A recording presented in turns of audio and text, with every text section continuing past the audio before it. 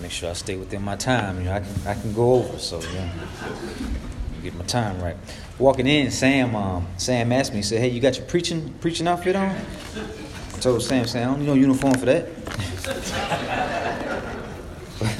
But past couple weeks, Brother May has been what I like to call them character studies. Last week he spoke about Joseph and David, Peter and Paul. This past Sunday spoke about Hosea, and a couple weeks ago he was in Hebrews talking about the cloud of witnesses and the hall of faith.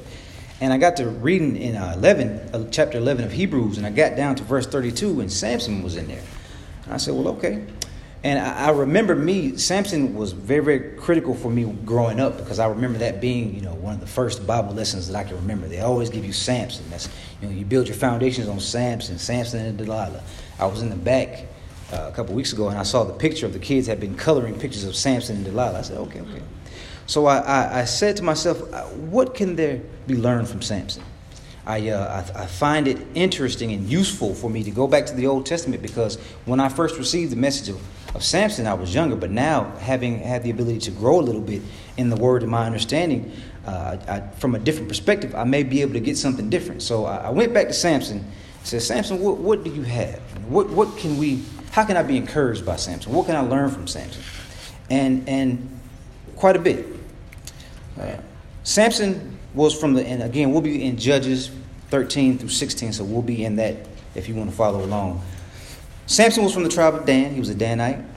Just to give you some context, his mother was barren, and Judges 13 tells us that the angel of the Lord said, you will have a son. So now we already see that in Samson's life, God is working. He's already there. He is manipulating and moving things around and letting his family know, hey, listen, I'm touching him. I got my hand on him.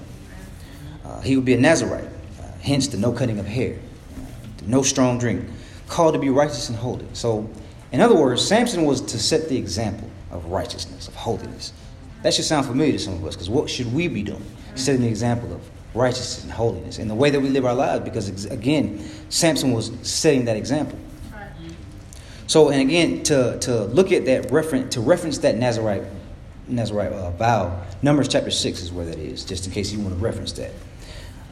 Also, his purpose, so God had his hand from the very beginning. So his purpose was to deliver Israel from the oppressive hand of the Philistines. Now, just to give you a little context about the Philistines, they were still hanging around in the land of Canaan. Back in Judges, when Israel was supposed to get everybody out of there, God said, get them all out of there. Some people, they didn't get everybody out of there. So now the Philistines were tormenting Israel. They were causing problems with them. And God said, I'm going to deal with them for you. So we've got to understand that was Samson's purpose. Again, that was who he was. That was who he was supposed to be. So now, Samson was a judge of Israel. And I find that ironic. I do. Because the irony of him holding that position was the fact that Samson shared some of the same characteristics of the people that he was judging. And I found that interesting, because a lot of times, in our lives, when we see people who are doing things that they just bother us, like that person I don't understand why they have to do that. A lot of times when we get annoyed or irritated by things that people are doing in their lives, what we're really saying is, those are some traits of myself that I see in you. So we've got to examine ourselves. So what God does sometimes is God takes people. He took Samson and he showed Israel, listen, this is who you are. This is who you are. So God showed Israel their characteristics through Samson. And now, if you think about it, and again, just using a little bit of inference, if you just imagine if you had seen Samson, you had been witnessing some of the things that he had been involved in, you could possibly say, come on, Samson, when are you going to get the picture? We got to go through this again, over and over again. But now look at Israel. God says the same thing to Israel. Again, this is what you all are going to do over and over again. Ourselves today. God can say that about us. Amen. When we stray. Again, amen. This is what you're going to do over and over again. Amen. So again, I find it ironic that Samson is the judge of Israel. So again, that's just a little context. So, I like to build up to what I got to say, y'all. So y'all should be used to that by now. I like to build it up.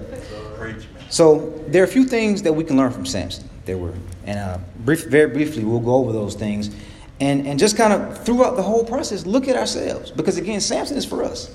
Samson is for. When we look at Samson, I've been Samson. You've been Samson. We have all had a little bit of Samson within us.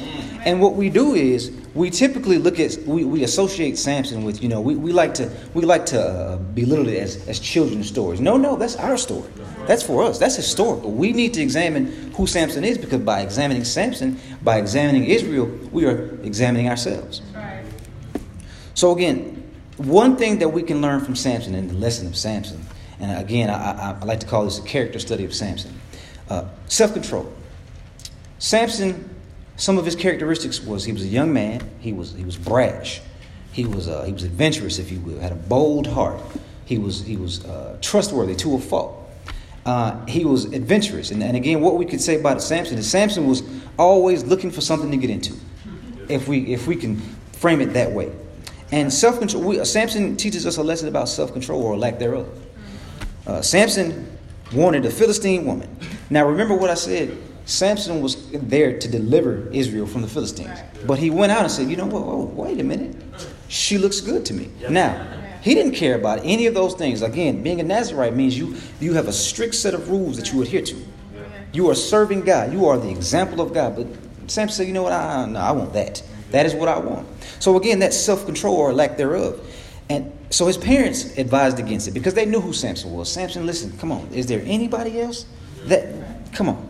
Samson said, no, she pleases me well. She pleases me well. And that's Judges chapter 14 and 3 is what I'm referencing. And so just imagine when he went to his parents, he said, hey, look, listen, this is what I want. I want her. And I think about it as a child throwing a temper tantrum. Like, no, I want this. This is what I want. So again, we've got to examine ourselves, because there are things in our lives that we want. And there are things that in our lives that we can't practice that self-control, because we just want what we want when we want it. And again, the flesh wants what it wants. So we look at Samson because there was a lesson to be learned about self-control, or again, the lack thereof. That's right. So also another thing that we can learn from Samson is pride. This one, I take a little bit of time on this one because I know a little bit about that. I know a little bit about that. So pride. So Samson was strong, right? And Samson knew he was strong. Right. And that's the thing. And there's no problem with that. Not a problem at all. But the issue is when I know I'm strong and I rely solely on myself. Yeah. Like there are things that we're good at. There are things that I'm good at. But again, we've got to remember where that strength comes from, where that talent comes from, where that skill comes from. That comes from God. So we've got to remember those things. So a lot of times what we do is we kind of get full of ourselves. That's right. Yeah. Samson got full of himself. And if you read about Samson liked to play games. He liked riddles. Because he knew, hey, look, y'all ain't going to figure this out. You can't. Come on, I'm Samson. That's who I am. Come on, get out of here. But what we've got to realize is Samson had that pride issue. Israel had a pride issue. We have a pride issue. So again, when we look at Israel, we look at ourselves. When we look at Samson, judging Israel, we still are looking at ourselves. So we can't miss that point, because again, so when we look to examine Samson, we've got to get away. We've got to remember that this is for us. It's not just for children. It's for us to realize that God is working in our lives despite ourselves. We've got to realize that God worked in Samson's life despite Samson. God works in our lives every day despite ourselves. There are things that we do. We can cause problems for ourselves. Samson caused problems for himself. And I like to think of it just to simplify. You can do it one of two ways. You can do it the right way, or you can do it the hard way. Samson chose the hard way. But even in spite of all those things, guess what happened? God's will was still done. So we've got to remember those things. And those are things that we have to allow ourselves to be cognizant of. So the Bible tells us, again, that he was a Nazarite. So again, we're going back to that no cutting of the hair. We understand that. So, but in Judges chapter 16, verses 15 through 19, about around there, we see him lose his hair. Delilah cut his hair. He finally told her his secret because, again, I remember I told you he was trustworthy to a fault. He trusted her. He said, man, come on. That's my lady. I can trust her with my secret. So he finally told her to get her off his back. And so when he woke up, the first thing he did was he prayed to God. He said, hey, listen, God, I need my strength. Come on. But it wasn't there. Because what he did was he forgot that strength came from God. And he did everything outside of what God would have him do. So now what we have to realize is we can't go out there and do the things that we want to do and then pray to God and say, hey, you know what? I'm ready for my blessings now. Come on, bring them. We can't do those things. Because now God is with us in every aspect of our life. Let's not forget that. That's not what I'm saying. But what I am saying is in James chapter 4, verse 3, it says, listen, you ask and don't receive. Because your heart's not right. You praying all day long, but you're not receiving. You say, well, what's going on? I'm praying. I'm on my knees are getting worn because your heart is not right. Understand, Samson's heart wasn't right. That's why he got himself in that position, because he had a heart full of pride. We have hearts filled with pride. We've got to remember that the strength that we have, the strength and the talents and the skills that we boast, those came from God. So again, that's the second point. So now we've got a lesson on self-control. We've got a lesson on not being consumed with pride. And also that pride, what it'll do is we take God's love for granted.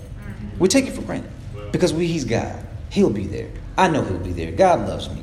All those things. But we forget, listen, there is an onus on us. There are things that we have to do. Samson was to live a life of a Nazarite. He took the vows for him.